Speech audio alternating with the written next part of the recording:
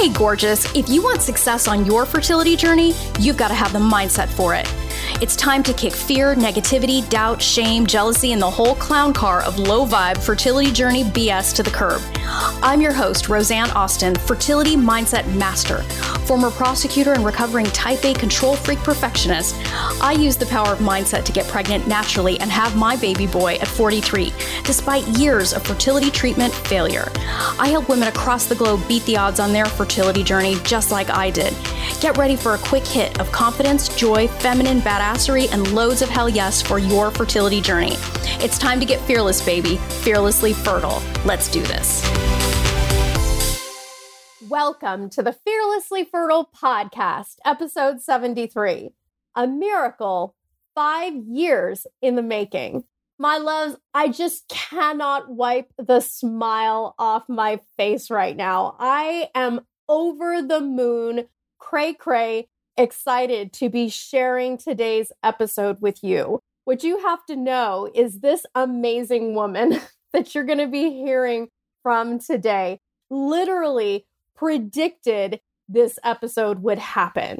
And that's the funny thing about my ladies. Once they really get it in their souls that their mind is absolutely without limit, and how they, once they get this skill set in place, and once they learn to think, believe, and take action like a woman who succeeds on this journey, that they're not confined by statistics, by their past, what other people think, or anything else. They truly empower themselves to make the seemingly impossible possible. And that's really what today's episode is about. You're going to hear from a woman that over the course of 5 years had challenge after challenge, scary situation after scary situation. And at each step along the way, she had to make a choice. Was she going to be the woman that backed down from this longing in her heart? Or was she going to be the woman that took a stand for her dreams? And like any intelligent woman on a mission, this Ivy League professional in the arts had to figure out what was missing from her journey. She was doing all the physical things, the treatments, the diets, the lotions, the potions, all of that goodness. And she finally came to the point where she realized that if she was going to be the woman who succeeded on this journey, she had to start thinking that way. And that is when we met.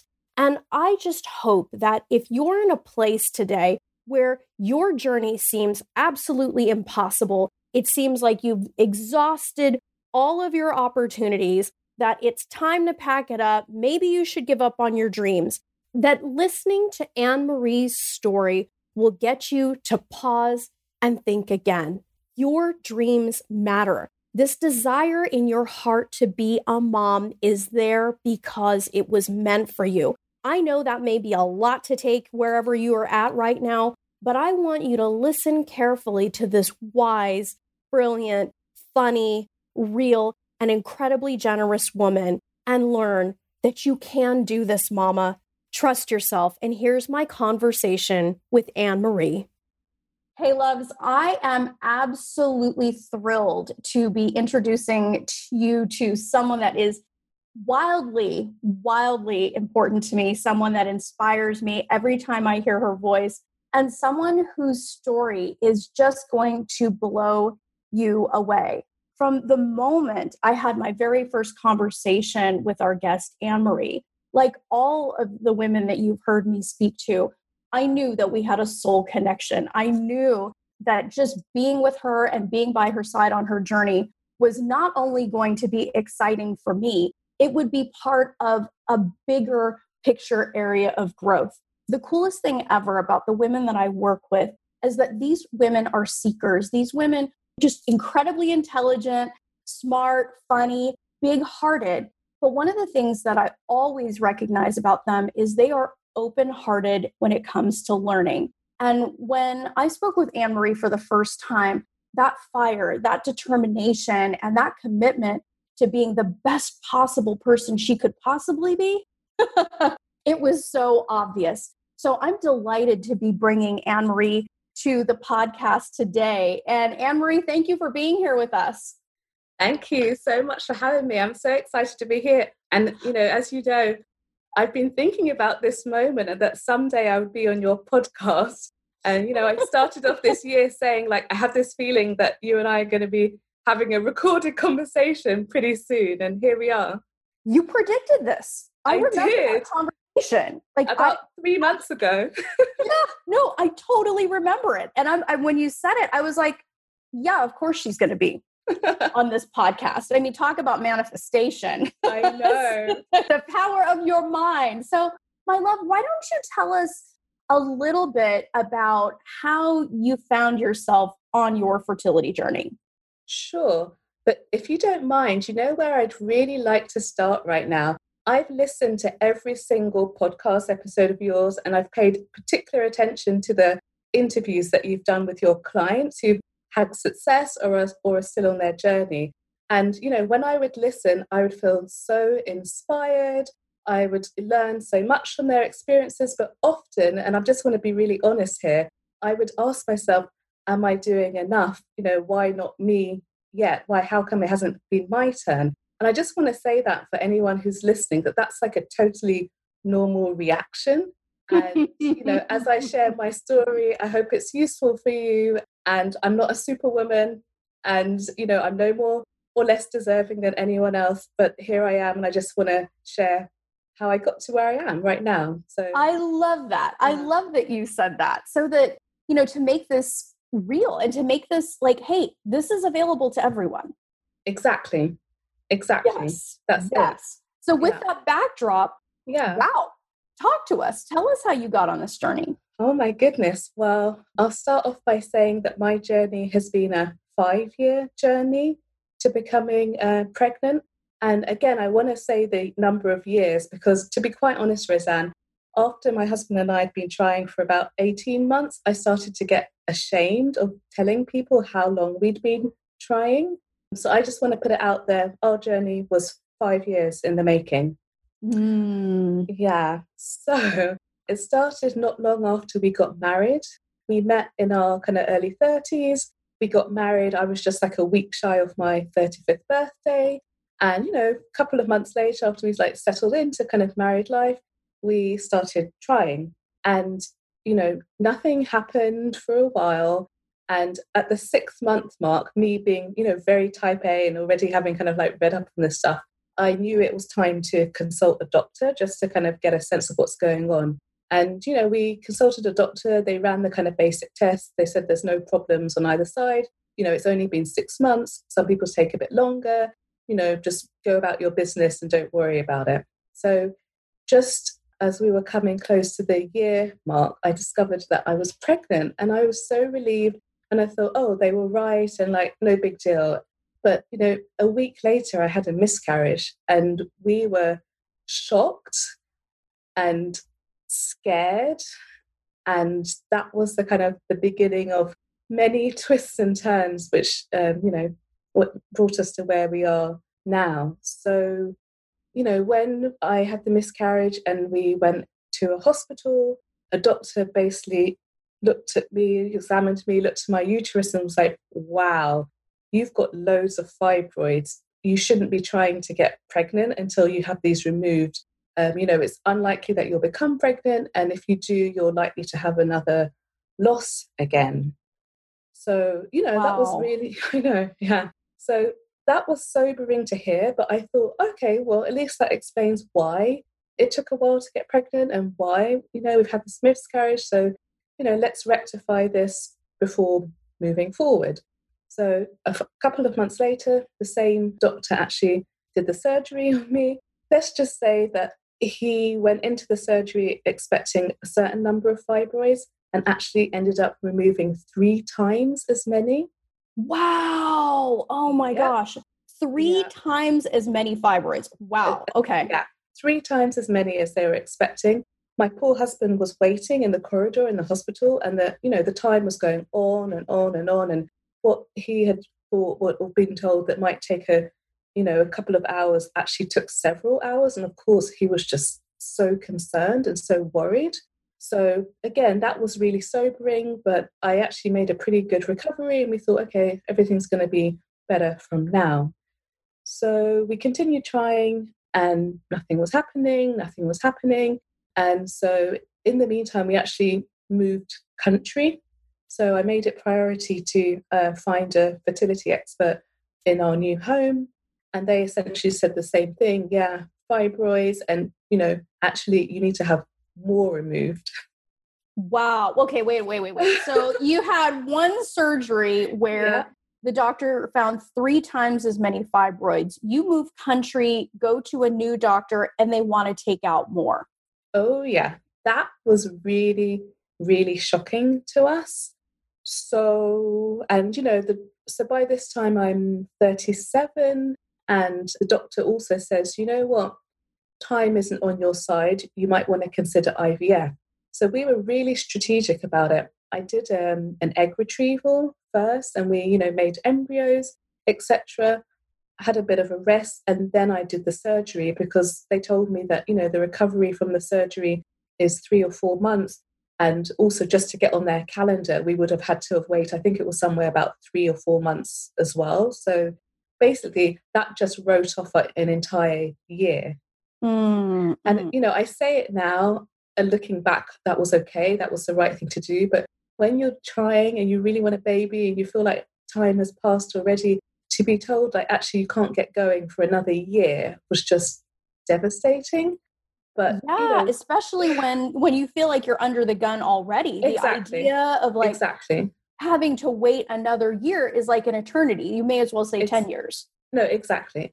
So that was really hard for us to swallow, but we took their advice. My husband, all along, he was like, whatever happens, we have to put your health first. And if they're saying that it's not safe for you to be pregnant, then we have to follow their advice. It's like, it's a no-brainer, So, we did the surgery, a year passed, we did the surgery. We were very fortunate with the egg retrieval and the embryos. We actually ended up with 6 genetically normal embryos, which I understand is a great number, even for a woman much younger than I was. So we had this kind of, even though time was passing, we had this kind of sense of calm because we had this kind of bank of embryos in the freezer, essentially. So, Roseanne, this is where it gets really kind of twisty and turny in ways that we weren't expecting. So, I recovered from the surgery and, the year had passed. We started the new year. Let's try and do an embryo transfer. So we do the transfer. Everything goes smoothly, but it doesn't result in a pregnancy. So we're disappointed, but we say, you know what? That was the first attempt. Our understanding of IVF is you kind of tweak things as you go along. So no big deal. Let's we're going to shed a few tears. We're going to let a month pass and we'll try again. So on to embryo number 2. So we do embryo number 2 and I get pregnant. And we're like, wow, oh my goodness, see, it was just a matter of time. This is wonderful. And, anyone who's listening who's done IVF or read about it, they know that pregnancy is determined through 2 blood tests that are done 2 days apart. So, we got the results of the first blood test. You're pregnant. Everything's looking great. We were like, oh my God, so excited. Then we go in for the second blood test and they're like, something's wrong. Your numbers aren't rising in the way we would expect. So that means you're probably going to have a miscarriage. I know. So of course, we're really disappointed. But actually, I didn't have a miscarriage. It ended up being an ectopic pregnancy. So as you know, they're really dangerous. It means that the embryo is growing in your, usually outside of your uterus where it should be in kind of in your fallopian tube or somewhere else. So they started to suspect this. I was going into the hospital at this point every other day so they could monitor the situation. And they started to suspect it was an ectopic. And, the way that you deal with an ectopic is you actually are injected with this drug, really strong drug called methotrexate, which in other circumstances is used to treat cancer, to essentially end the pregnancy. So they recommended that to us. And I was like, no, what if there's a chance? Please. Sorry, I'm getting emotional. Just please let me just wait a few more days.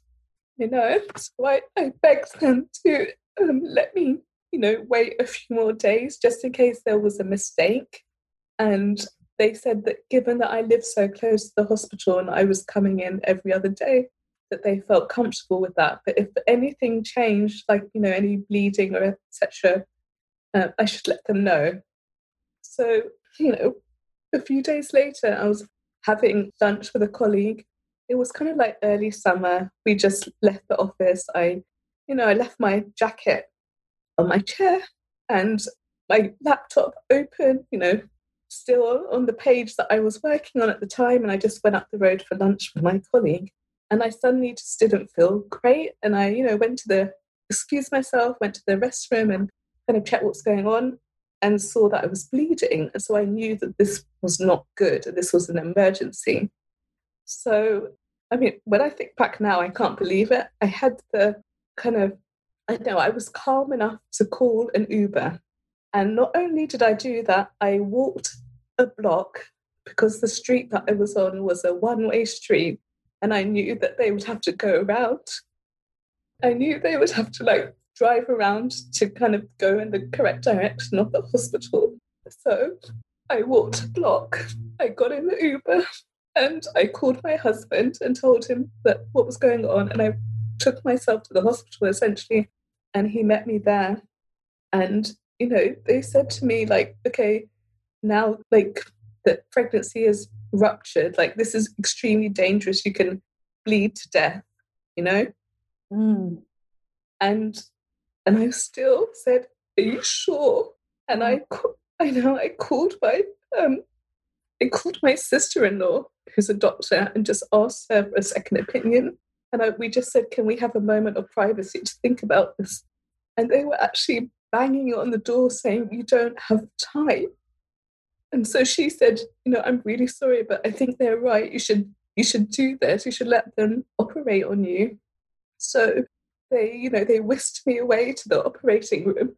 And I remember being in there and they'd already started to put me under with the anesthesia. And then someone said, oh my God, wait, we haven't put an ID band on her. Can you confirm your name, your husband's name and his phone number? They were in such a rush. And that was the last thing I remember. Wow. And I know. So, I woke up and they were like, we were able to confirm that it was an ectopic pregnancy. Unfortunately, the embryo was growing in your tube and we had to remove your fallopian tube. And we were just devastated. Initially devastated, and then, after I had sunk in, just thankful that I was still alive and that my uterus was otherwise intact. So yeah, that was quite something. And it takes actually a lot of time to recover from an ectopic pregnancy. So again, they were like, you shouldn't attempt to get pregnant again for a while. And so more time passed. And it's funny, I started off this conversation with you saying that ours was a 5-year journey, but I would say about 18 months of that period was waiting in between various things that had happened. Wow. Yeah. It's incredible because, what is so generous of you right now is you are sharing the very real pain and the helplessness that we can feel on this journey, because you're like, hey, this is something I want. And just, it was heartbreaking to hear, are you sure? Are you sure there is no way to save this baby? Are you sure this is what's required? I can't imagine that there's going to be a dry eye of anybody who's listening to that, but it's very real. And it really demonstrates how committed you were even then to being a mom. Think about what you've shared with us already. Multiple surgeries, multiple, incidents where you didn't even realize that you had all these fibroids and they're just everywhere. 2 pregnancies, the loss of a fallopian tube, a near-death experience, basically. But all the while, okay, this is a testament to who you are as an individual, because what these ladies don't know yet is you're like your credentials are like fucking impressive. Like you're in the arts, in the Ivy League, you know, you're the kind of woman, lovably type A, control freaky professional that I work with. And all of this chaos around you, that in the midst of all of that, you had the steady hand to call yourself an Uber, go other side of the, you know, around the block, you know, walk a block so you could get picked up. Like, you're not just somebody that is, you know, willy-nilly. You go about your life on purpose. Yeah. Yeah. No, thank you for saying that. And I think, you know, just hearing you say that and kind of talking a little bit about my credentials, to this day, I never shared with anyone at work what I was going through. So, you know, I said that day when I had the surgery, emergency surgery, I left my office, the door open, my jacket on my chair, the laptop, and I didn't come back to work for over a week. Like Batman. I right? know. And I mean, that's the thing we always talk about. I know. And when I returned, I just, you know, kept a zipped lip and went on as if nothing had happened.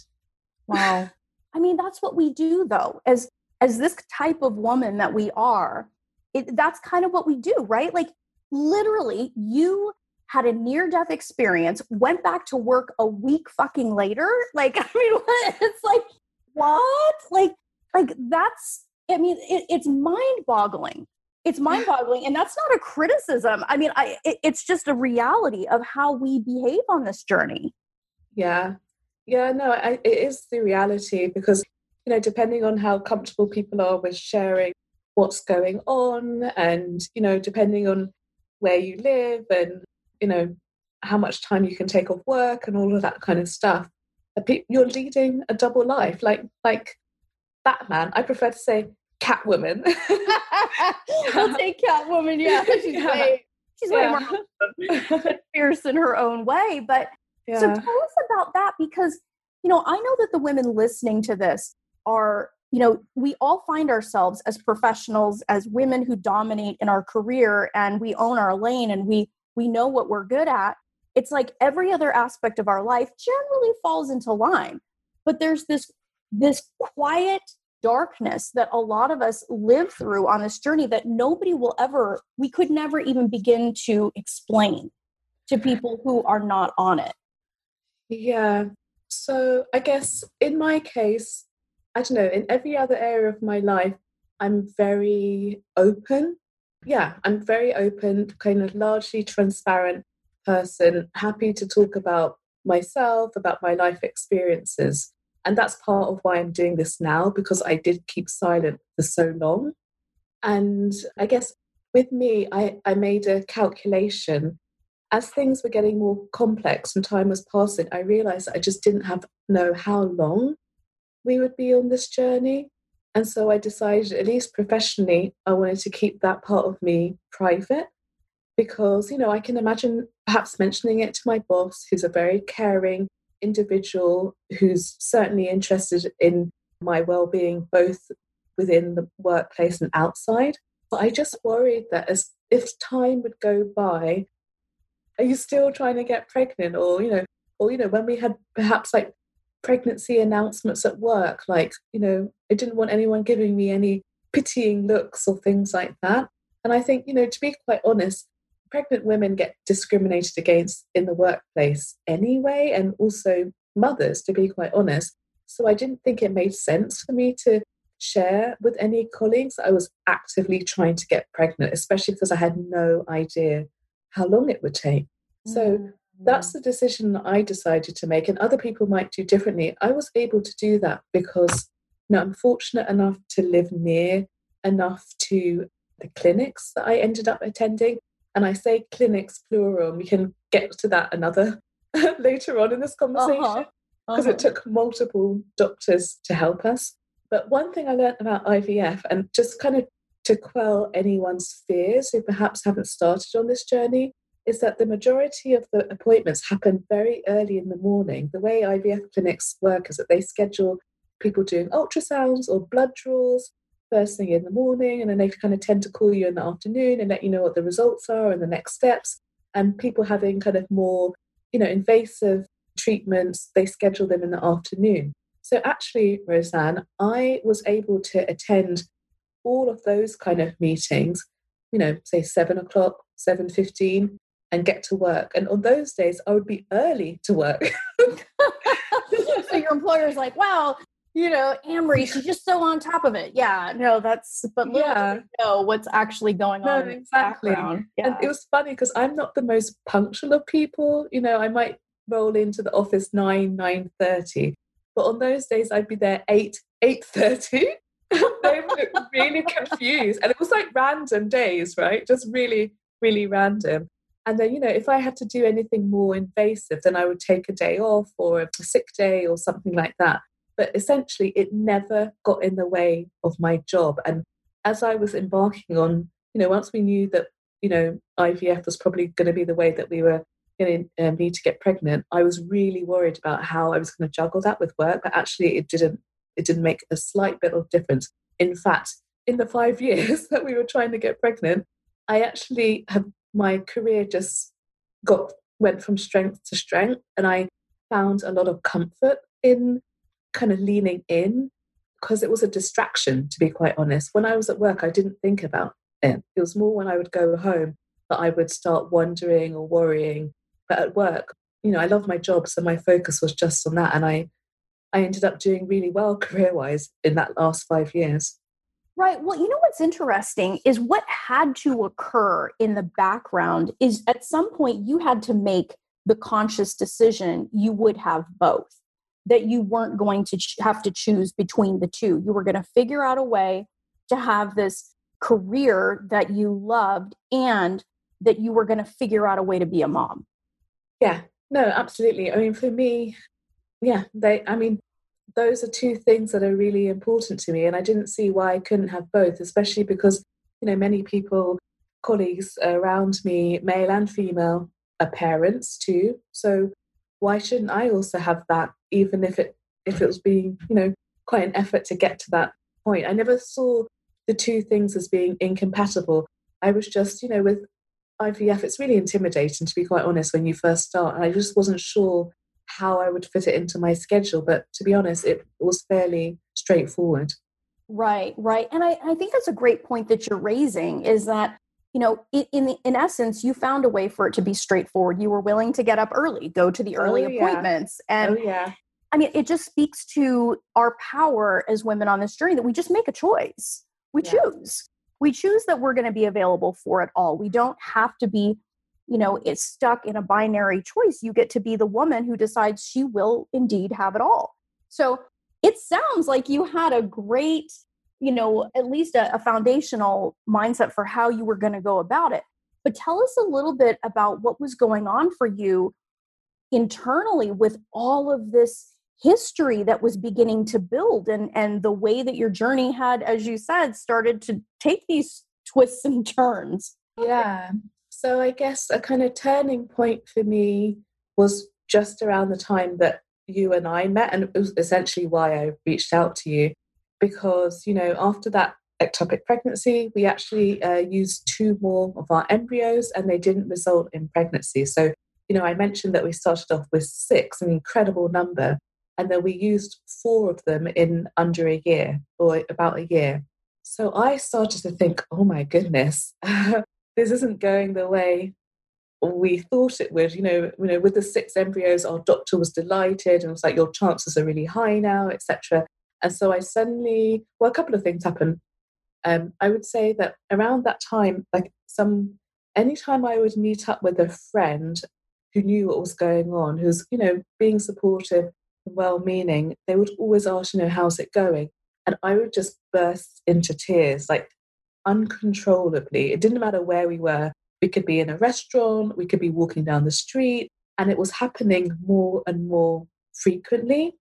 And, sometimes you cry and it's really cathartic and you feel better afterwards, but I would never feel better afterwards. And I thought, this can't be right. This isn't like me. I'm usually quite a happy-go-lucky person. So that's when I reached out to you. And because I thought, wow, I've got 2 embryos left. This is like a critical time. I'm not feeling great. I'm not myself. I need help. And you'd been on my radar for quite some time. Mm-hmm. So I knew about you, and I'd kind of check in on you now and again, but I was like, I don't know. That's not really my thing. That's too American. I don't know. That sounds kind of strange. And so I thought, what have I got to lose? Let me call this Roseanne Austin, whoever she is, and have a conversation with her and just see what happens. So, I call you sorry, you called me, obviously. And I remember to this day this conversation. I remember where it was. I remember what we talked about. And the impression that you made on me was that of total lack of any judgment. Like, I remember telling you, like, I want to be a mom.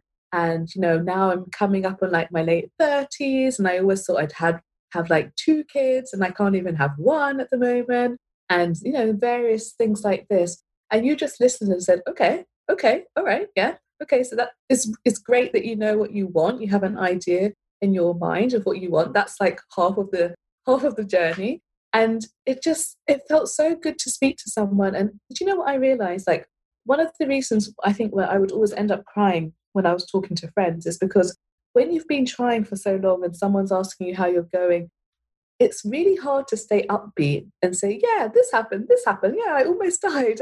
But I'm still going to have a baby. I know it's going to work out. And so I found myself dwelling on the negative. It feels like more, in inverted commas, realistic. It's hard to convey to someone. Sometimes you see in their face that they don't think your chances are very high. And so at least myself, I tended to dwell on the negative, like, yeah, I hope it will still work out, and this kind of language. Mm-hmm. And you weren't having any of that. You know me too well. And that is what I needed at that time. I needed someone who I could talk to, who I could say very openly, I still want this, and I don't care that it's been 3 years or whatever have passed by now, and who wouldn't doubt me or cast any judgment or tell me that I should consider adoption. Not that anything is wrong with adoption, not at all, but what they say, adoption is a calling, not a consolation. Yes, and I wasn't ready to think about it at that time. And so just being able to speak to you, oh my goodness, it was huge. And so I can't remember your exact question, like how I would describe myself or how I think of myself. Do you remember that? Yeah. I cringe to say it now, and I would never say anything like this about myself again. But I'm struggling to remember the exact words, which is good. It means I've put it. I said to you that I feel like a barren orphan.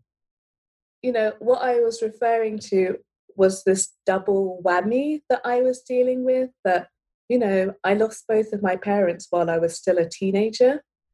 And so for me, family is so important, and wanting to become a mother and have a kind of family unit with my spouse and a child was, for me, a kind of quest to kind of have what I'd lost so early in my own family. Mm-hmm. Mm-hmm. And so not being able to conceive and also not having any parents was killing me. And, often in our kind of, let's say, sisterhood of people who've gone through this experience, it's hard to see sometimes a pregnant woman or, a young family. That never bothered me that much. For me, it was seeing a 3-generation family. Wow. And I'm going to start crying again, just thinking about it. Look at what happened by just even beginning this conversation that we had together, was that you had the ability at that point to increase your level of awareness, to really identify, holy shit, I'm carrying around this story that I am a barren orphan. If you're looking through the lens of being a barren orphan, like, how's that working out? Not very well. Right. So why don't you tell us, like, what did you start to notice about yourself, and how did you start to work this out? So I guess you helped me to see that, yes, I lost my parents like tragically young, but there's still so much of them with me, you know, and their legacy lives on in me. And you also help me to see that I have family. You know, I have other family members. I have friends who are like family, like literally friends who are like their sisters to me. I was really fortunate to marry a man whose family I get on incredibly well with. So I have 3 sisters through him and, you know, parents through him. Like truly, they treat me like their daughter. And so, you know, I knew that, but because I was so low, I was choosing to focus on what I didn't have.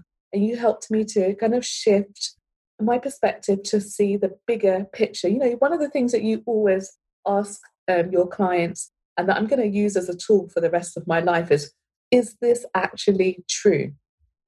Such a powerful question. Oh, yeah. It's such a simple yet powerful question. And you know what? Another thing is that I actually opened up to my big brother, who I'm incredibly close to, and told him. And he just was so like, you know, yeah, we lost our parents, but he's actually a lot older than me. So he's been a father figure to me. And, you know, he would joke, oh, don't call me like a father figure or dad because you're aging me. I'm not that much older than you, right? But when I told him how I was feeling, he was like, you know what? I am like your dad, essentially. And I'm happy for you to think that you're not fatherless. You never were in the first place. Because, you know, I had a mother and father who loved me. And that was just such a, I don't know, powerful conversation that he and I had. Right. Right. Well, and what you're speaking to, love, is the ripple effect of doing this kind of work. Because think about what it was by asking that very simple question, is this actually true? You opened up an entirely new set of facts to begin to evaluate your life through, right? You actually saw that, hey, family is rather abundant for me. Yes.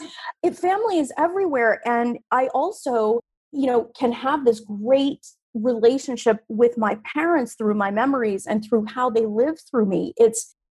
Wow.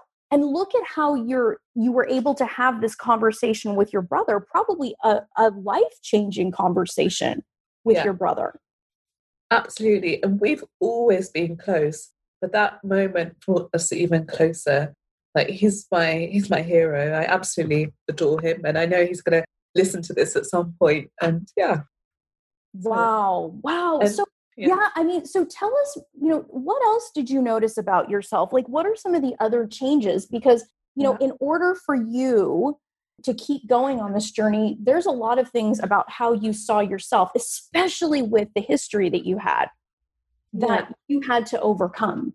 So I think, you know, around the time that I met you, I can't now, like some of the chronology is kind of blending in, but, you know, you really helped me to tackle this barren orphan thing that I had going on. And the way we talked a little bit about the orphan part, and the way I tackled the barren part is actually ended up being quite hilarious. So I joined a kind of, I wouldn't really call it a support group, but essentially that's what it is, but for women going through infertility and to help them manage stress. And we ended up nicknaming ourselves rather irreverently the Baronesses.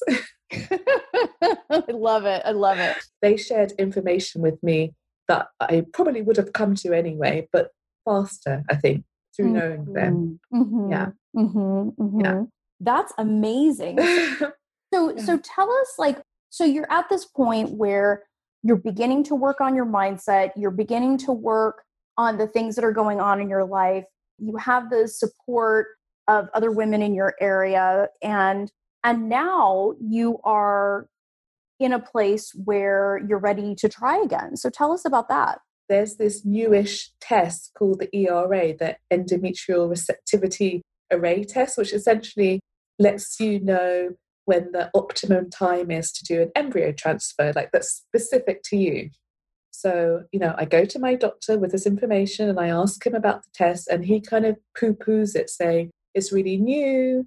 They've only, they tested it on quite a homogenous group of women. I don't think it's for you.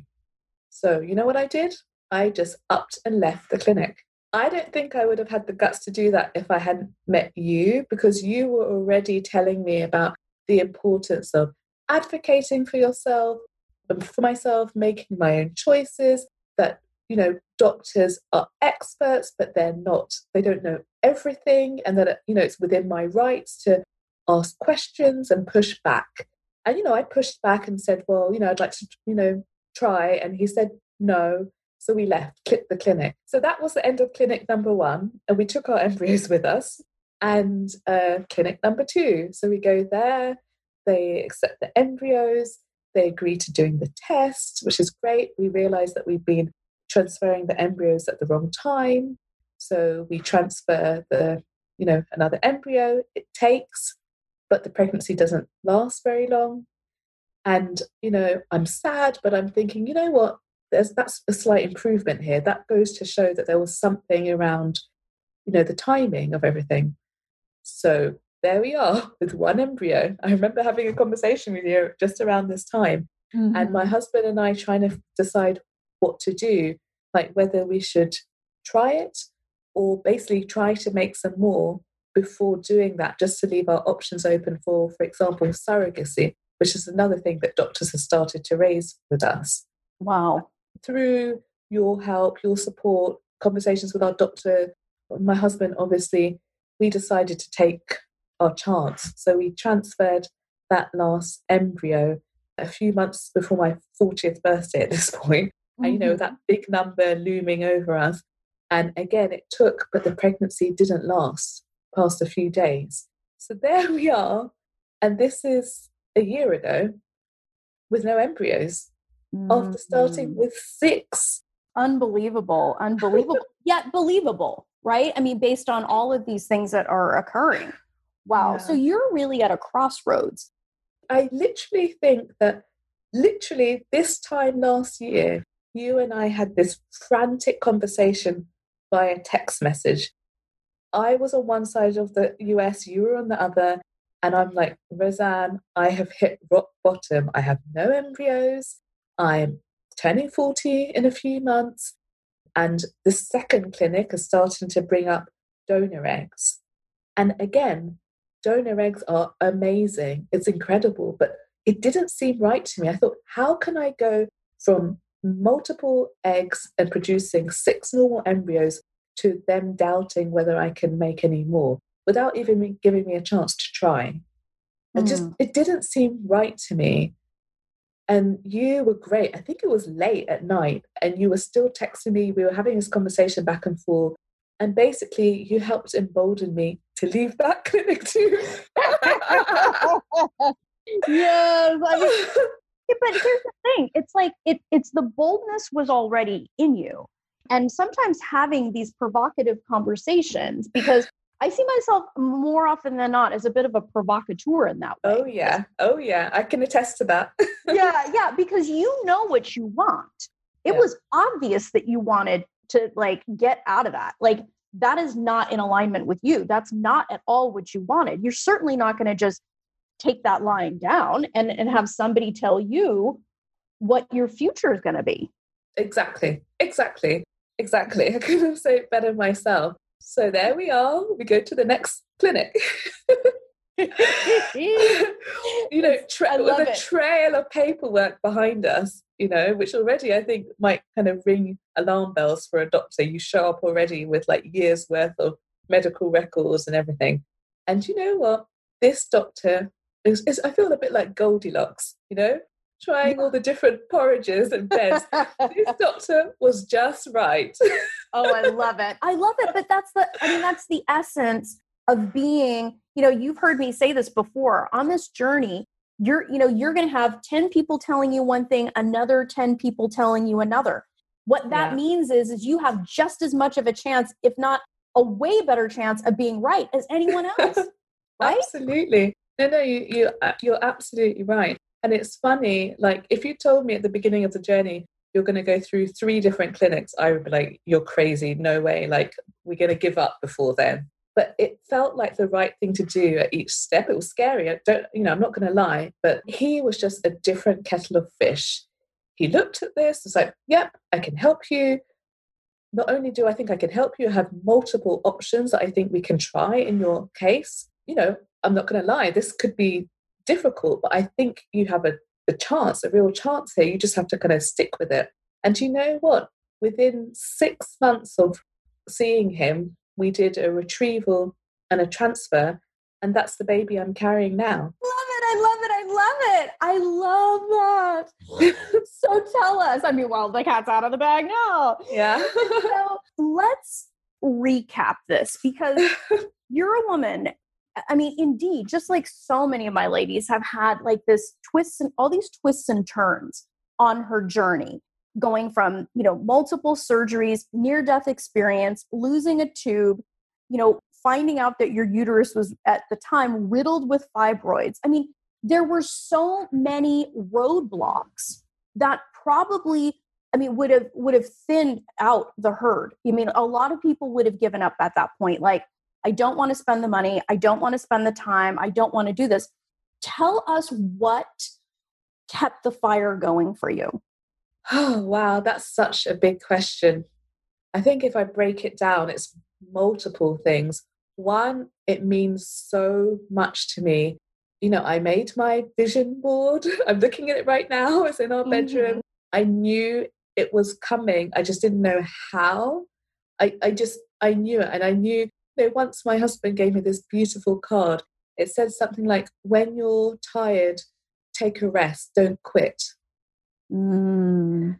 And so he gave that to me just after the ectopic, actually, now when I think about it. Mm. And so, I've just told you this story in a kind of very condensed fashion, but there was a lot of downtime, and we would travel, spend time together, see friends. I've kind of made it sound like this was everything going on in my life, but no, it wasn't. I was, going to work, living my life, spending time with people I care about. So that definitely helped kind of refuel my tank, as it were. Mm-hmm. Another thing is that we were really strategic. I haven't said that much about my husband. We're like yin and yang. We're very different, but it works so well together. Mm-hmm. And, when it comes to decision making, which we've become very good at over the last 5 years, very good at making some really hard decisions, we would both bring different perspectives to the decision making. And so I'm someone who leads with my heart and my gut. He's someone very rational, who thinks strategically first and then is willing to kind of concede based on the kind of emotional aspect. So to be quite frank, we're very fortunate that we live in a place where we have access to fertility services that are covered by insurance. Well, but you had also made the decision. I mean, I really want to highlight this, because you weren't hinging whether or not you were going to be a mom based on whether an insurance company was going to pay for it. Right? Because I want to make sure that that point is made clear, because you're somebody who said, look, I'm going to use what is here and what is offered to me and what I am working for. But by no means am I going to let that be the limitation. No, absolutely not. And again, I remember a conversation with you via text in the nighttime. And I think I was having a meltdown about money. And you were like, no. You were like, no. Just stop. If someone really needs to find access to money, there are multiple ways that they can go about this. You've always talked about the importance of a side hustle and things like that. And I remember that night sitting down and looking at my savings and my different bank accounts, and even calling my bank in the middle of the night to ask them to increase my credit card. Do you remember this? Yes, I do. And I remember why, because we get into this idea that there is lack and scarcity when that is actually not true. Lack and scarcity is a mindset. It is not an actual set of circumstances, because if you want something, you're going to find a way to get it. Yeah, no, absolutely, without a doubt. And you know what? Just going through this experience has made me think that applies in other areas of my life as well. So I've learned so much from going through this experience, and also from you directly as well. Absolutely. Yeah. So I managed to pull together money for a cycle in one evening, just through looking at various sources of money or, things that I thought I could perhaps draw on. Right. Well, and it's all abundance. It's all there. Yeah. And I think what's really great about that is, I mean, so many people make so many excuses to not have what they want. It's other people's money stories. It's what other people are going to think. It's, it's all of these things that are actually not true. And when you get that in your head and be like, no, I have abundance. There are ways to do this. It's just, how bad do I want it? Yeah, no, absolutely. Yeah. Again, I couldn't say it better than that. Absolutely, I agree with you. Yeah, I mean, that's why it's like whenever I hear a money excuse, I roll my eyes lovingly, because it's like, look, it's absolutely not true. And are you really going to let X amount of dollars stand between you and the priceless? Really? No, I know. I mean, sell your car, for God's sake. Like, there are things that you can liquidate if you really need the money for something as important as this. Yeah. So no, absolutely. So you're pregnant. I am. Tell us about that whole how'd you get there, babe? We plan to do a transfer. The transfer is going along. I'm not feeling great about it because of one of the meds that they put me on. It's not that it disagreed with me, but I just had this feeling like I don't need it. And lo and behold, that transfer gets cancelled because my uterine lining doesn't develop enough. And I'm devastated. It's the end of another year. It's coming up to the, Christmas holiday season. So, of course, we take a break. We spend the holidays with our families. And then we're like, okay, it's another year. By this time, another decade. Okay, let's just keep going. Luckily, we didn't, in inverted commas, waste that embryo in a cycle that perhaps, wasn't to our best interest. So the new year comes, we go back to the clinic, we do this again. And this time I put my foot down and say, I'm not taking that drug. I don't need it. And it doesn't agree with me. And they say, that means that you're going to have to do more monitoring. You're going to have to come in more often. I said, fine. At this point, I don't care. I'll get up at 5 a.m. if I have to. Yeah, that's fine. Let's just do this. And it works. The doctor, and this has never happened to me. Usually one of the nurses will call you to give you the pregnancy results. The doctor called me himself. That's when I knew something is going on. Oh, wow. And Roseanne, of all the times to call, I'm at work in a big open plan office and I say hello and he's like, it's Dr. So-and-so. And I'm like, oh, okay. And, he says, it's good news. And I say, thank you. That's wonderful. Thank you for letting me know. And I can hear that he sounds really confused. And I just said, I'm currently at work in an open plan office. And he's like, oh, okay. I get it. And so, I put the phone down and I'm like, just leave the room, extremely composed, go out, leave the building, like quite a distance, pull out my cell phone and call my husband. And I'm like screaming, like, oh my God. And, he's a bit more cautious than I am. And he's like, we've been here before. The first pregnancy test comes out. By this time, we've been there 3 times before. And then he says, let's just kind of hold your horses. Let's wait until the second pregnancy test. We go in there to get the blood drawn. We're really nervous. And then a couple of hours later, I can't remember what we did to kill time in between, but they called us and say, yeah, you're pregnant and everything is looking normal. Everything is looking good. And, since then we've been in for ultrasounds and things like that. And every time is a bit nerve-wracking. I'm not going to lie, especially after everything that we've been through. And so far, so good. And I'm in my second trimester. Nice! Oh my gosh. That's such a good story. And what I love about it is just the realness of it, about your transformation in so many of your relationships, where you see yourself in the bigger picture. It's incredible. So why don't you tell the women listening, what are some of the things now that you are on the other side of this, well into your second trimester, what would you want them to know? Well, of course, I'm very type A, so I prepared a little list. You knew the question was coming. Yeah, I knew it was coming, and I'll be brief. But I would say, number one is don't be afraid to invest in yourself. So that can mean multiple things. That can mean self-care in a way that doesn't cost anything, but puts your own wellness and well-being first. That can mean building a bump squad around you. So in my case, that consisted of my coach. I had an acupuncturist at various points. I've also had like a personal trainer / nutritionist. Don't be afraid to invest in yourself. Then I would say that relationships are key, and particularly the relationship with your spouse. Because, if you're doing this as part of a couple, this is a shared goal. And at the end of the day, when you hopefully reach this point of starting a family, or in some cases you don't, you might consider other options, it's just you and your partner. This is the foundation, the bedrock of the family that you want to build. So you can't neglect that relationship. That's so important. And, there are other relationships to be mindful of, friends and family. For me personally, that really wavered. There are some friends who I was extremely close to that I became less close to. There were other people who just showed up for me in ways that I didn't expect. I had random conversations with acquaintances that just blew my mind. People saying to me, I've been through the same thing and I got through it, So relationships, I would say, you're going to probably make some new friends, people you weren't expecting to, and other people who you already know may disappoint you.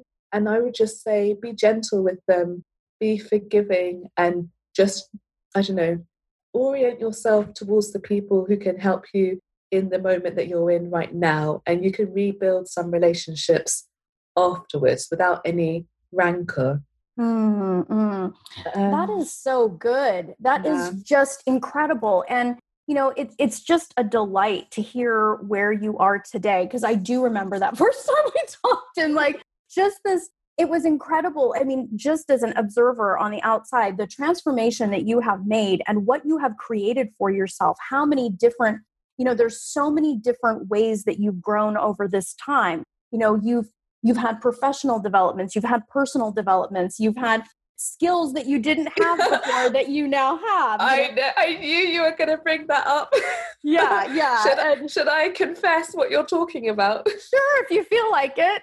Yeah. So with your encouragement, and you really, this is like, you're like, you really put me in my place.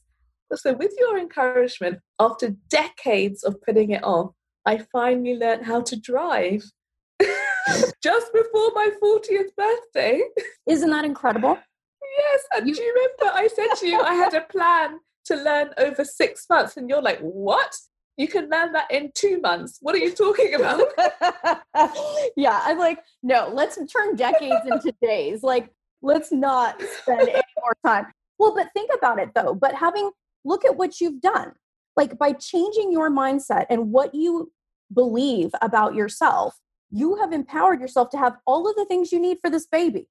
You have a great relationship with your husband. Yes. You've empowered yourself to speak to your healthcare providers in a way that leaves you in the position of power and in collaboration as opposed to domination, right? Yeah. You're also in a position where you can drive your baby anywhere you want to go. I know. You're going to be able to teach this to your child. You're going to be able to show them and teach them there is no lack, there is no scarcity. And when you're the person that demands more out of this life, you will find yourself in a place where you'll look back on this life with no regret. Yeah, no, absolutely. Absolutely. And another thing I'm going to tell them is that their fairy godmother has pink and blue hair. Oh, I can't wait to see those pictures. I can't. I know. Well, thank you so much for being with us, Anne-Marie, and for sharing this inspirational story from, the barren orphan to this woman that is showing up in her life in ways that, you're only at the very beginning of what you've created. And, it's going to be incredible to see how this unfolds for you and your beautiful family. So thank you for being with us. Thank you. Thank you so much for letting me be seen and be heard. It's an incredible opportunity for me. It just feels so cathartic, hence all the tears. But hey, I don't think anyone is going to be surprised by that. No, and you're a pregnant lady. You get to cry. So yeah, part of the package. So thank you so much, and sending you so much love, my darling. Same to you. Same to you. Loves, wasn't Anne Marie an absolute inspiration? If her story does not prove and demonstrate without a doubt that absolutely anything is possible on this journey, I don't know what will. And look, you too can create an entirely new way of being on your journey. You are the foundation of your journey. What you think, believe, and take action on is literally supporting the results that you want to create. You are the silver bullet, my love. And if you want to learn what I taught Anne Marie, this is your chance. My Fearlessly Fertile Method program is for women who intend to get pregnant in the next 12 months.